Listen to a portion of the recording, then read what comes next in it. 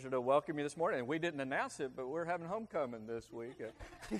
So good to see Timothy and Leah and Hannah back with us, grown up, got launched out into the world, and all able to come back on this long weekend. So it's good to see all y'all and have y'all with us as we worship this morning, as we've met together to worship. And don't forget that the next coming Wednesday, and I'm going to direct your attention to 2 Samuel.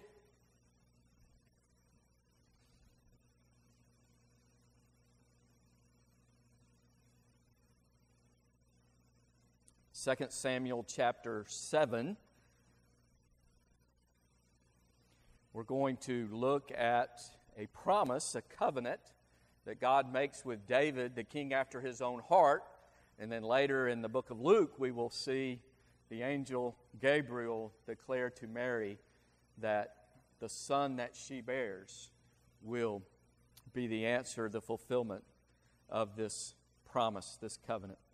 And so 2 Samuel chapter 7, verse 8, the Lord speaking to the prophet Nathan. 2 Samuel chapter 7, verse 8. Now therefore, thus shall you say to my servant David, thus says the Lord of hosts, I took you from the sheepfold, from following the sheep, to be ruler over my people, over Israel. And I have been with you wherever you have gone, and have cut off all your enemies from before you, and have made you a great name, like the name of the great men who are on the earth. Moreover, I will appoint a place for my people Israel, and I will plant them, that they may dwell in a place of their own and move no more. Nor shall the sons of wickedness oppress them any more as previously. Since the time I commanded judges to be over my people Israel, and have caused you to rest from all your enemies. Also, the Lord tells you that He will make you a house. And when your days are fulfilled, and you rest with your fathers, I will set up your seed after you, who will come from your body, and I will establish His kingdom. He shall build a house for my name, and I will establish the throne of His kingdom forever. I will be His father, and He shall be my son. Let's pray together. Lord God, we're so thankful this morning to be able to gather together to worship, Lord, and we thank you for your kindness toward us in your Son, Christ Jesus. And Lord, we thank you for your person, your being, your holiness. One God, eternally existent in three divine persons, and each person involved in our salvation and your grace toward us. The Father decreeing and sending the Son living a sinless life and then dying on the cross and being raised from the dead to purchase our salvation. And God the Holy Spirit applying it to our hearts and our lives, bringing us conviction and repentance and faith and new birth. And so, Lord, we give you praise, Father, Son, and Holy Spirit, and thank you for your work for us, in us, and through us. And Lord, we thank you for the work of your Spirit that enables us to trust in Christ and to come to you through Him, and then to offer you worship that is in spirit and truth. And Lord, we pray that you would be glorified and exalted in our worship, through our worship, and in our hearts this day. In Jesus' name we pray. Amen. All right, so I'm going to invite you to take out your hymnal and turn with me to hymn number 300. All right, as we continue to worship, take your Bibles and turn with me to the Gospel of Luke. Luke's Gospel, the second chapter. This will be the second week that we've looked at these verses, the announcement of the birth of Jesus to his mother, Mary. We saw last week that God sent Gabriel from before his presence to go to a little out-of-the-way, hick town, off the beaten path, small village of Nazareth, and to meet with a young virgin girl, a 13, 14-year-old girl, betrothed to be married to Joseph, a carpenter, a virgin. Gabriel sent to announce to her that she will conceive and bring forth a son, and call his name Jesus. And at the end of that announcement, Mary declared herself to be the servant girl, the girl slave of the Lord, saying, Behold, the maidservant of the Lord, may it be to me just as you have said, according to your word. And so Mary gets this announcement, and she believes, and she submits herself to the will of the Lord. And today we'll zoom in on a part of that announcement, looking at the description of the baby that would be born. What the angel tells Mary specifically about the son that she will bring forth.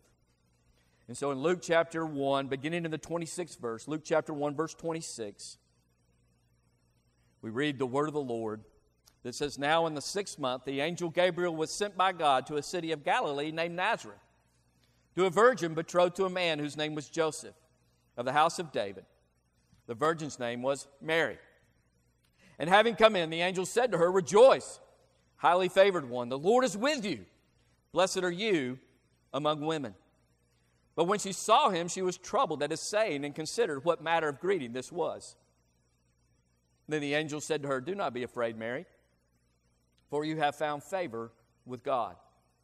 And behold, you will conceive in your womb and bring forth a son, and shall call his name Jesus. He will be great, and he will be called the Son of the Highest, and the Lord God will give him the throne of his father David. And he will reign over the house of Jacob forever, and of his kingdom there will be no end. Then Mary said to the angel, How can this be, since I do not know a man? And the angel answered and said to her, The Holy Spirit will come upon you, and the power of the Highest will overshadow you. Therefore also that Holy One, which is to be born, will be called the Son of God. Now indeed Elizabeth, your relative, has also conceived a son in her old age. This is now the 6th month for her who was called barren. For with God nothing will be impossible. Then Mary said, Behold, the maidservant of the Lord, let it be to me according to your word. And the angel departed from her. And today we'll zoom in on those verses 30 through 33, where the angel describes the son who will be born. The angel said to her, Do not be afraid, Mary, for you have found favor with God. And behold, you will conceive a son in your womb and bring forth a son, and shall call his name Jesus. He will be great. He will be called the Son of the Highest. The Lord God will give him the throne of his father David, and he will reign over the house of Jacob forever. And of his kingdom there will be no end. Let's pray together.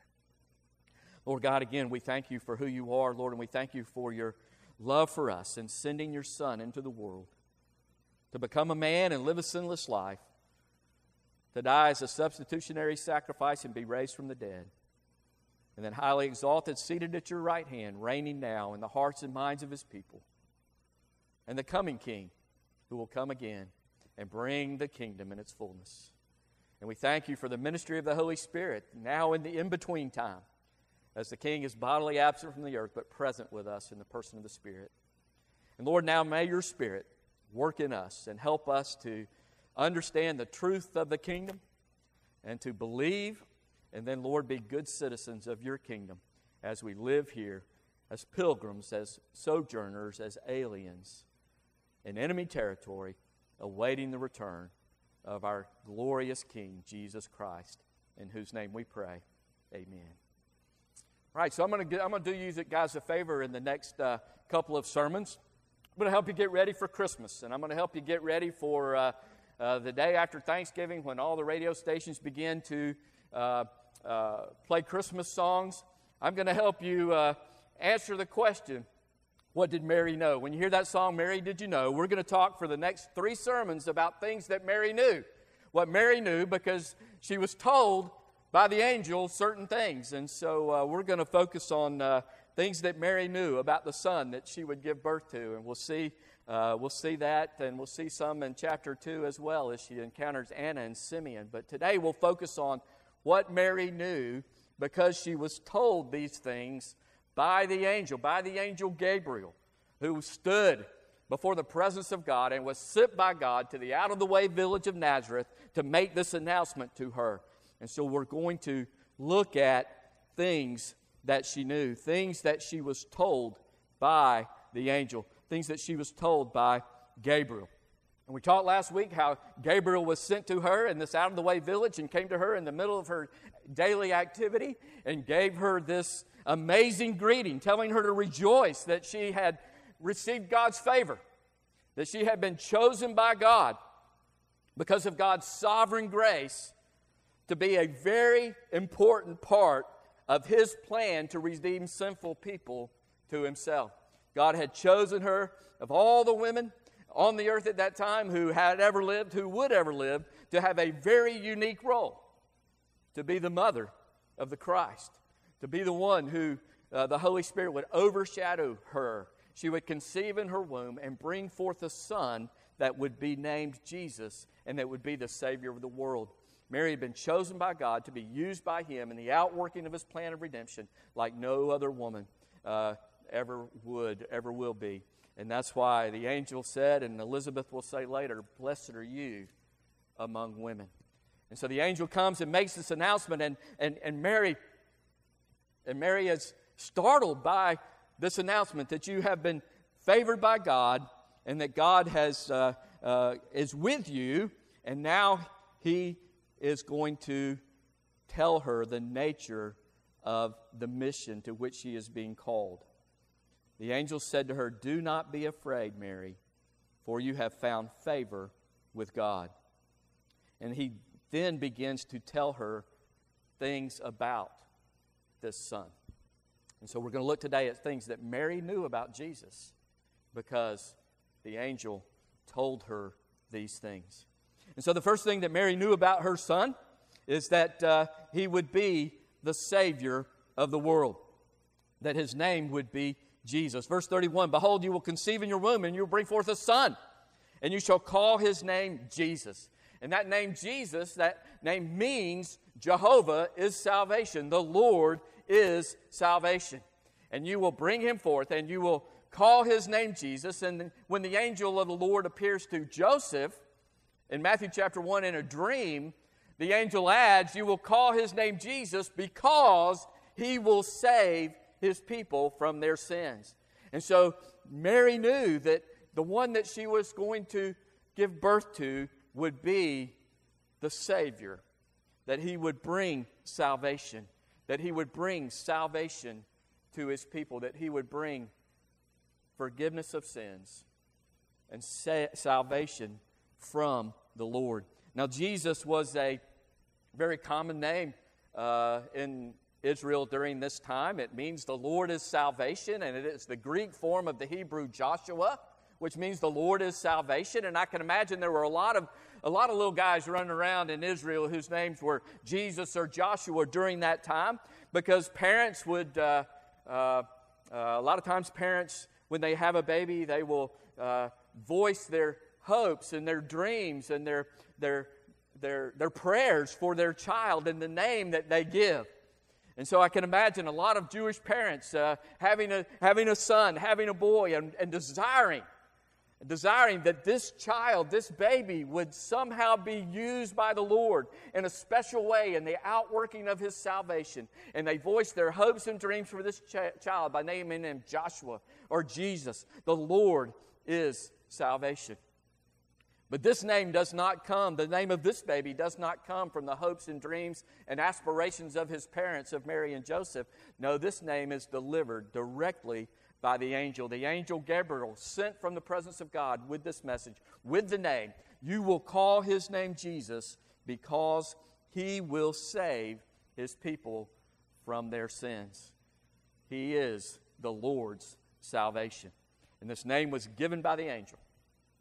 And this is the thing that Mary knew. She knew from his name delivered by the angel that he would be the Lord's salvation. Now, she probably did not know all that meant. She did not know all the way that would come. She probably did not know that he was going to live a sinless life and then he was going to die on a cross as a substitute, as a sinless sacrifice for the sins of everybody that would ever come to him in repentance and faith.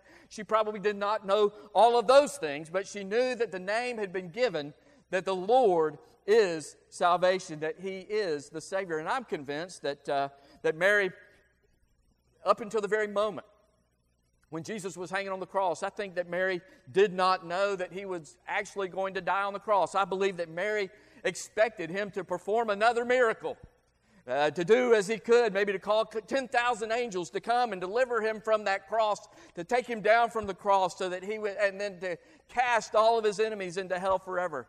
I believe that Mary held out hope until the very end that he would not die on the cross, until the moment that as he was hanging on the cross, Jesus saw Mary standing beside the disciple that he loved.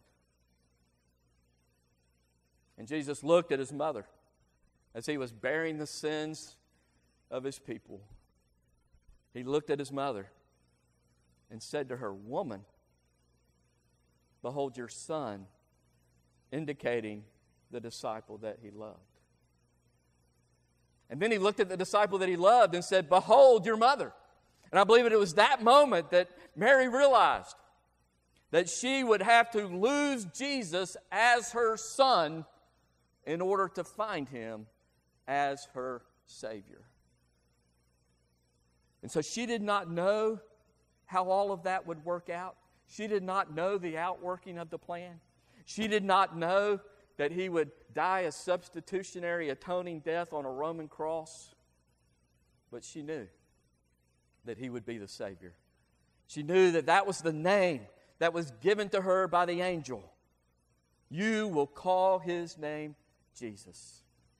And what was added to Joseph, because he will save his people from their sins. So what did Mary know? Mary knew that this child that she would bring forth, that he would be called Jesus. And this is the importance also of the virgin birth. It's imperative. It's essential that Jesus be fully human in order to be the Savior of his people. And that's why this doctrine is so important. Jesus had to be fully human in order to fulfill the righteousness that God requires. He had to be fully human in order to die as a representative for sinful humans. He had to be fully human in order to conquer death for them. He had to be fully human in order to be the mediator between God and man. He had to be the man, Jesus. He had to be fully human in order to be our sympathetic high priest. And so Jesus is fully human. And he is conceived in the womb of Mary by the Holy Spirit. Verse 35, the Holy Spirit will come upon you. The power of the highest will overshadow you. And so that was extraordinary. That was miraculous. That was once in all of eternal history. And so his conception was miraculous through the power of the Holy Spirit. But everything else was normal. Everything else was the same. Jesus grew. He was conceived by the Holy Spirit, but then he grew in the womb of Mary just like every other baby. Jesus was a fetus. Jesus was an embryo. Jesus grew in the womb of his mother Mary. And if he would be conceived today, there were many that would probably say that he should be aborted because of the inconvenience that he will bring upon his young mother and her betrothed husband. But Jesus was fully human. He grew in her womb just like every other baby. He was born just like every other baby. He was fully human, and that was absolutely essential. He had to be fully man in order to be the mediator between God and men and to be the Savior of his world, of the world. And so Mary did not know all the details. She did not know exactly how it was going to work out, but she knew that this child would be named Jesus. The Lord is salvation. She knew that he would be the Savior. And the second thing we see that Mary knew from this passage is that he will be great. The Son that you are going to conceive and that you are going to bring forth from your womb, he will be great. He will be awesome. He will be majestic. He will be set apart from all other people. And it's interesting, we see this, and we talked a little bit about this a few weeks ago. Notice in verse 32 what the angel says about Jesus. He will be great. But remember when the angel appeared to Zacharias in the holy place in the temple, and he was announcing that Elizabeth would conceive in her old age, and she would bring forth a son, and they would call his name John. The Lord is gracious. Remember what the angel said about him in verse 15. The angel says about John, he will be great in the sight of the Lord. All right, so there's a qualification. John is great in the sight of the Lord. John is an ordinary man, an ordinary baby, an ordinary child, and he will be great, but he will be great because God has chosen to set his favor on John. God has been gracious to Zacharias and Elizabeth, and he will bring John, and John will be great in the sight of the Lord because he also will have a once in eternity mission. John will be the forerunner of the Christ. He will be the Messiah, the forerunner of the Messiah. He will be the one making ready a people prepared for the Lord. He will go before Jesus and then point him as the Lamb of God who will take away the sins of the world. John, an ordinary human, fully human, great, but only great because God had set his favor on him, and God had set him apart for a specific mission, an assignment, a unique assignment in the outworking of his plan to redeem his sinful people to himself. And so instead of John, he will be great in the sight of the Lord. But what does the angel say about Jesus? He will be great. No qualification. And so Jesus is great because he is God. He is God the Son. He is the Son of God. He is great not because of God's favor, but because of his essential nature, because of who he is, because he is fully divine. He is fully God. He is infinitely majestic. He is infinitely glorious. He is great in and of himself. He is not great because the Father makes him great. He is great because of his equality with the Father. It is his nature, his essential characteristics, his fundamental attribute to be great, infinitely glorious, infinitely majestic, infinitely wonderful, infinitely perfect, with all the perfections of God. Every attribute that God has, Jesus has in his fullness. He is great because he is God. He is divine, no qualification. And so Mary knew that this son she would bring forth, his name would be Jesus, he would be the Savior, and he would be great. His very person, his very nature, every attribute, every perfection, Jesus is great. He is great because he is God. He is God the Son. He is the Son of God, and he is great. And that brings us to the third thing that Mary knew about Jesus. He will be great, and he will be called the Son of the Highest. He will be called the Son of the Highest. And so he will be great. And he will be great because he is the Son of the Highest. And it's interesting, remember Luke, when we talked about Luke when we started this book a while back. Remember, Luke is a Gentile. He is not Jewish. He is not of the covenant people. He is a Gentile, one who was far off and been brought near by God's grace. And he is writing to other Gentiles primarily. Matthew wrote to the Jews to declare that Jesus was their king. Mark wrote to the servants of God to show Jesus the perfect servant. John wrote to the church to show the church that Jesus is divine and that he is their God. And Luke wrote to Gentiles, to the nations, to those who were afar off, not a part of the covenant people, not of the nation of Israel. John wrote to the nations. Luke wrote to the nations, to the Gentiles. And as he is writing to show that Jesus is the Savior, And He's not just the Savior of the Jews. He's not just the Savior of Israel, but He is the Savior of the world. And so when He uses this term, He is the Son of the Highest, He is not using the covenant name of God, the covenant name that is incorporated in the name of Jesus. He doesn't use the word Jehovah or Yahweh or Adonai, the Lord, but He speaks of God the Father as the highest, the sovereign over all of the universe, over all things, because He is the creator and the sustainer of all things. And so when Jesus comes, He will not just be the Son of the God of Israel.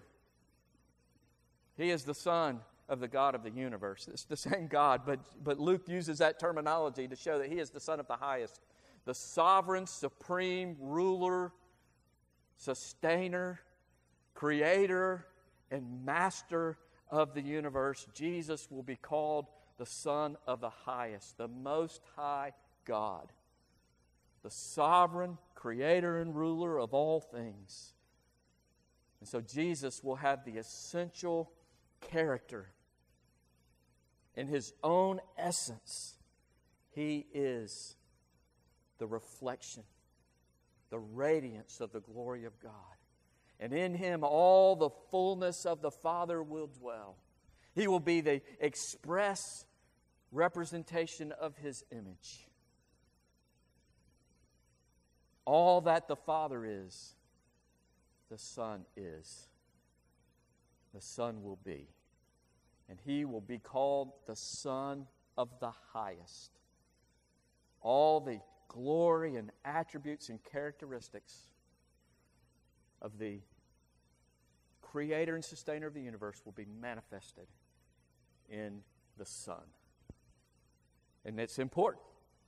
It's important that Jesus be fully human so He can be our Savior, so He can be a representative, a mediator between God and men. But it's also important that Jesus be fully God, that He be the Son of the highest, so that He can be our Savior. Only one who is divine can bear the full force of the eternal wrath of God for the sins of His people.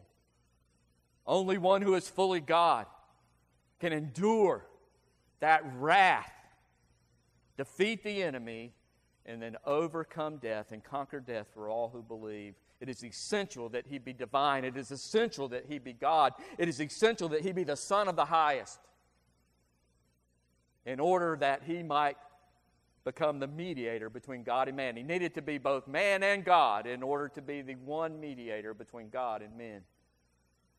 And so she knew that He would be called the Son of the highest, the Son of the Most High God, that all of the attributes of God would be embodied in Him. And that's why that He was conceived. As the Holy Spirit came upon her and the power of the highest overshadowed her, Jesus would have no earthly father. He would be fully human, and He would be fully God, and He would be called the Son of the Most High. And that's essential to being the Savior of the world and the mediator between men and God. And so Mary knew. Mary was told by the angel that His name would be Jesus, the Lord's salvation, that He would be great in and of Himself, and that He would be called the Son of the highest. And fourth, Mary knew that He would be king. Mary was told by the angel that her son would be the king. Verse 32 says, He will be great. He will be called the Son of the highest. And the Lord God, now He does use the covenant name of God here. The Lord God, the one who has made a covenant with Israel, and made a covenant with Abraham, and a covenant with Jacob, and a covenant with David, the Lord God will give him the throne of his father David. And so that promise that we read in 2 Samuel chapter 7, Jesus is the fulfillment of that prophecy. And when the angel Gabriel was sent from the presence of the Lord to Nazareth, to that out-of-the-way town, there had not been a son of David on the throne in Jerusalem for over 500 years, almost 600 years. Ever since Nebuchadnezzar came and destroyed Jerusalem, destroyed the temple, and took Judah captive, there had not been a son of David on the throne in Israel. And it looked like that the promise had failed. They had been ruled by the Babylonians, and then the Persians, and then the Greeks, and now the Romans. God had promised David a son to be on the throne. And for 500 years, it seemed like that had not happened. But the angel tells Mary that this son, this baby, this one who is great, the Son of the Highest, the Lord God, the covenant God of Israel, will keep His promise, and He will give him the throne of his father David. Jesus was descended from David legally through the line of Joseph, and physically through the flesh through the line of Mary. He was the descendant of David. And He is the fulfillment of that covenant, that promise that God made to David, to give him a son to sit on the throne. And so Jesus is the fulfillment of all the promises that God made to David, the king after His own heart. The Lord God will give this child, this son, this Jesus, the throne of his father David. He will be king. He will reign over the people of God. He will reign over His people. He will sit on the throne of David. He is the fulfillment of God's covenant with David. He will be king. And not only that, verse 33, He will reign over the house of Jacob forever. And so He will reign. He will serve as king over the house of Jacob. And so every promise that God gave to Jacob is fulfilled in Jesus. And so Jesus is the fulfillment of all the promises, everything in the Old Testament that God promised to His people and through His people is fulfilled in Christ Jesus. The promise that He made to David to have a son on the throne forever and ever, and the promise that He made to Jacob. As Jacob was fleeing the Holy Land, he saw the Lord. He saw a stairway up into heaven with angels coming up and down. And the Lord told Jacob, said, I'm going to bring you back to this land. And as He was bringing him back to the land, He appeared to him again and He said, your descendants will be as the dust of the earth. You shall spread abroad to the west and the east and the north and the south. And in your seed shall all the families of the earth be blessed. And so when the Bible speaks of the house of Jacob, it is synonymous with Israel. Jacob, born Jacob, but after he wrestled with God, his name was changed to Israel. And so Jesus is the fulfillment of every promise and every plan and every purpose that God brought to Israel and that made to Israel. He is the fulfillment, not just the promises of the covenant with David, but He is the fulfillment of the promises to Jacob, the house of Jacob, the nation of Israel, and Abraham, his grandfather. Jesus is the fulfillment, and He will reign. He will be the king of Israel, the king of the Jews, sitting on the throne of David. But not just the king of the Jews. To the west, to the east, to the north, to the south. Through Him, all the families, all the peoples of the earth will be blessed. And so the angel told Mary, this son will be king. The Lord will give him His throne. And so He's telling her the King of heaven, the Son of the highest, the ruler of all that is, high above every power and every authority, the King of heaven, the Son of highest, is coming from heaven to the earth to bring the kingdom of God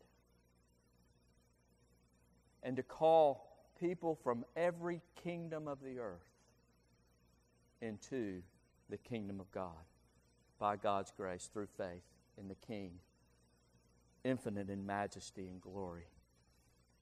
Jesus, the King of heaven. And He brings a kingdom. And He goes, and we'll see in Luke, He'll begin to preach. The kingdom of God is at hand. Repent The kingdom of God is at hand. And so he came, and with the king comes the kingdom. And he goes and he proclaims the kingdom, calls people to turn from their sin and to trust in him. And then he dies on the cross, becoming the Savior of his people. And then he is raised from the dead to reign. He ascended into heaven. He took his place at the right hand of the Father, the place of all majesty and authority and dominion in all of the universe, where he reigns. And he reigns now, bodily absent from the earth, but present in the earth in the person of the Holy Spirit. Reigning, ruling as the sovereign in the hearts and minds of those who have turned from their sin and put their trust in him. Who have trusted in his death on their behalf, his glorious resurrection, have turned from sin and have surrendered and entered the kingdom of King Jesus. He reigns and rules in the hearts and minds of his people. And he is working through his church to advance his kingdom to every tribe, every tongue, every people, every nation, calling people from every kingdom of the earth into the kingdom of God by God's grace through repentance and faith in King Jesus. And so Mary knows that this son is going to be king. He's going to be the Savior. He's going to be great. He's going to be called the Son of the Highest.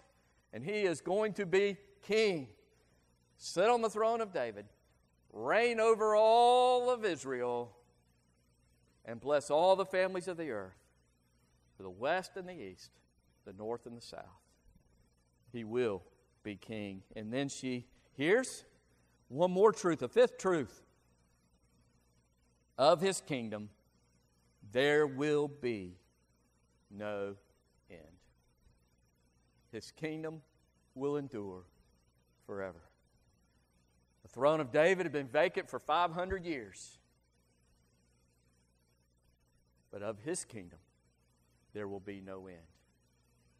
Yes, he will come and he will be the Savior. He will die for the sins of his people. Man dying for men. Representative, having fulfilled all righteousness and then filling the righteous demands of the law as he dies in the place of sinners who deserve death. He will die, and then he will be raised to reign. And he will reign at the right hand of God until the Father tells him to come and gather his bride. He will come again. He will reign upon the earth for 1,000 years, and then he will reign over a new heaven and a new earth for all of eternity.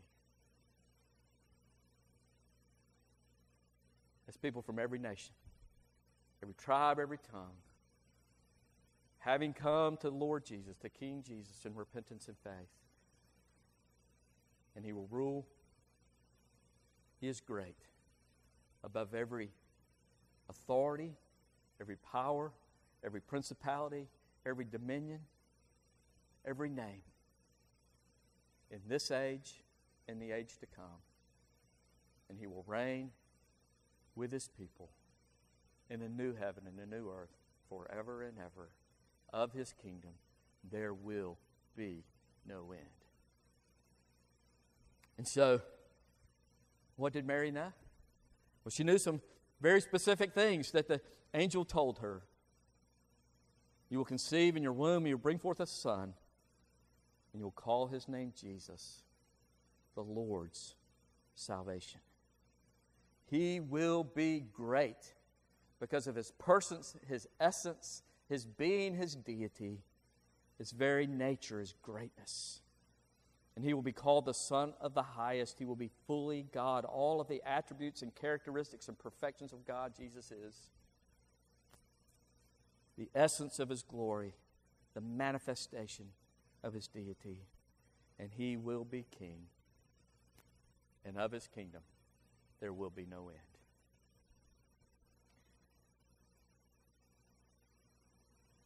His name will be Jesus. And those who enter the kingdom enter by God's grace through faith in Jesus. Jesus in his first sermon will say, "Blessed are the poor in spirit, for theirs is the kingdom of God." We recognize our poverty of spirit, our spiritual bankruptcy, that we can do nothing good, nothing worthy in God's sight, nothing that would cause Him to love us or accept us or welcome us into His kingdom. We come bankrupt, empty-handed, broken, sinful, deserving nothing from God but His wrath. But God, in His great love, sent His Son, the Son of the highest, into the world to be salvation. And as a man, He fulfilled God's righteousness, and then He satisfied God's righteous wrath as He died for the sins of everybody who will ever come to Him in repentance and faith. And God raised Him from the dead to show that sacrifice was accepted. And now He calls on us to turn from our sin and put our trust in Jesus, to come and line up under the authority of King Jesus, trusting Him and Him alone to bring us to God and to bring us into His kingdom. And so as we think of this text, the first question we have to ask ourselves is, have I come to the King in repentance and faith, and have I been born again into this kingdom, the kingdom of God, the kingdom of heaven?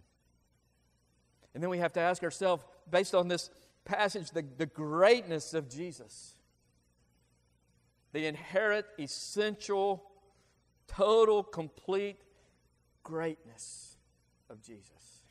And we ask ourselves, is there anything greater? Is there anything better? Is there anything more important?